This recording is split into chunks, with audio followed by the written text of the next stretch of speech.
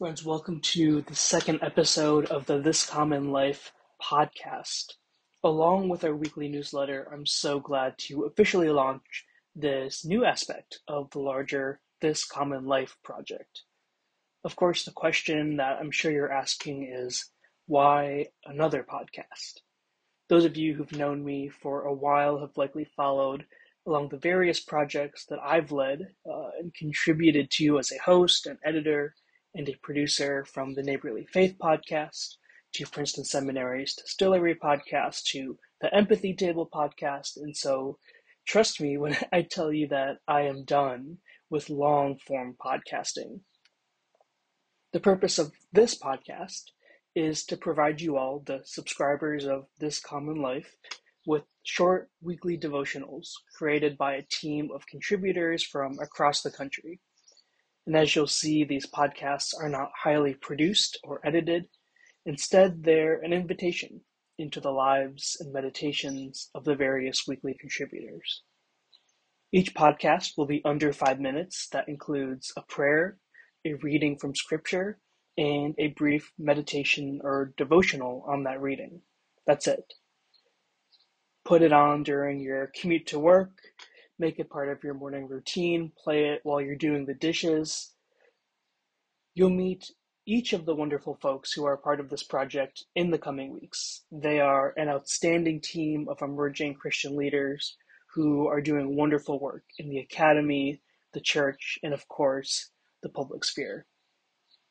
Each contributor comes with their own areas of expertise, theological commitments, and social locations, and yet all share a common commitment to Jesus Christ and love of neighbor. It's fitting, then, that we begin this podcast with a reading from Luke 10, beginning in verse 25. An expert of the law stood up to test Jesus. "Teacher," he said, "what must I do to inherit eternal life?" He said to him, "What is written in the law? What do you read there?" He answered, "You shall love the Lord, your God, with all your heart, with all your soul, with all your strength, with all your mind, and your neighbor as yourself." And he said to him, "You have given the right answer. Do this, and you will live." But wanting to vindicate himself, he asked Jesus, "And who is my neighbor?"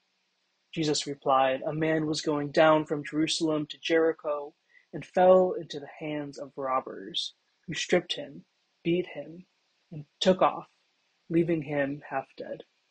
Now by chance a priest was going down that road, and when he saw him, he passed by on the other side. So likewise a Levite, when he came to the place and saw him, passed by on the other side. But a Samaritan, while traveling, came upon him, and when he saw him, he was moved with compassion. And he went to him and bandaged his wounds, treating them with oil and wine.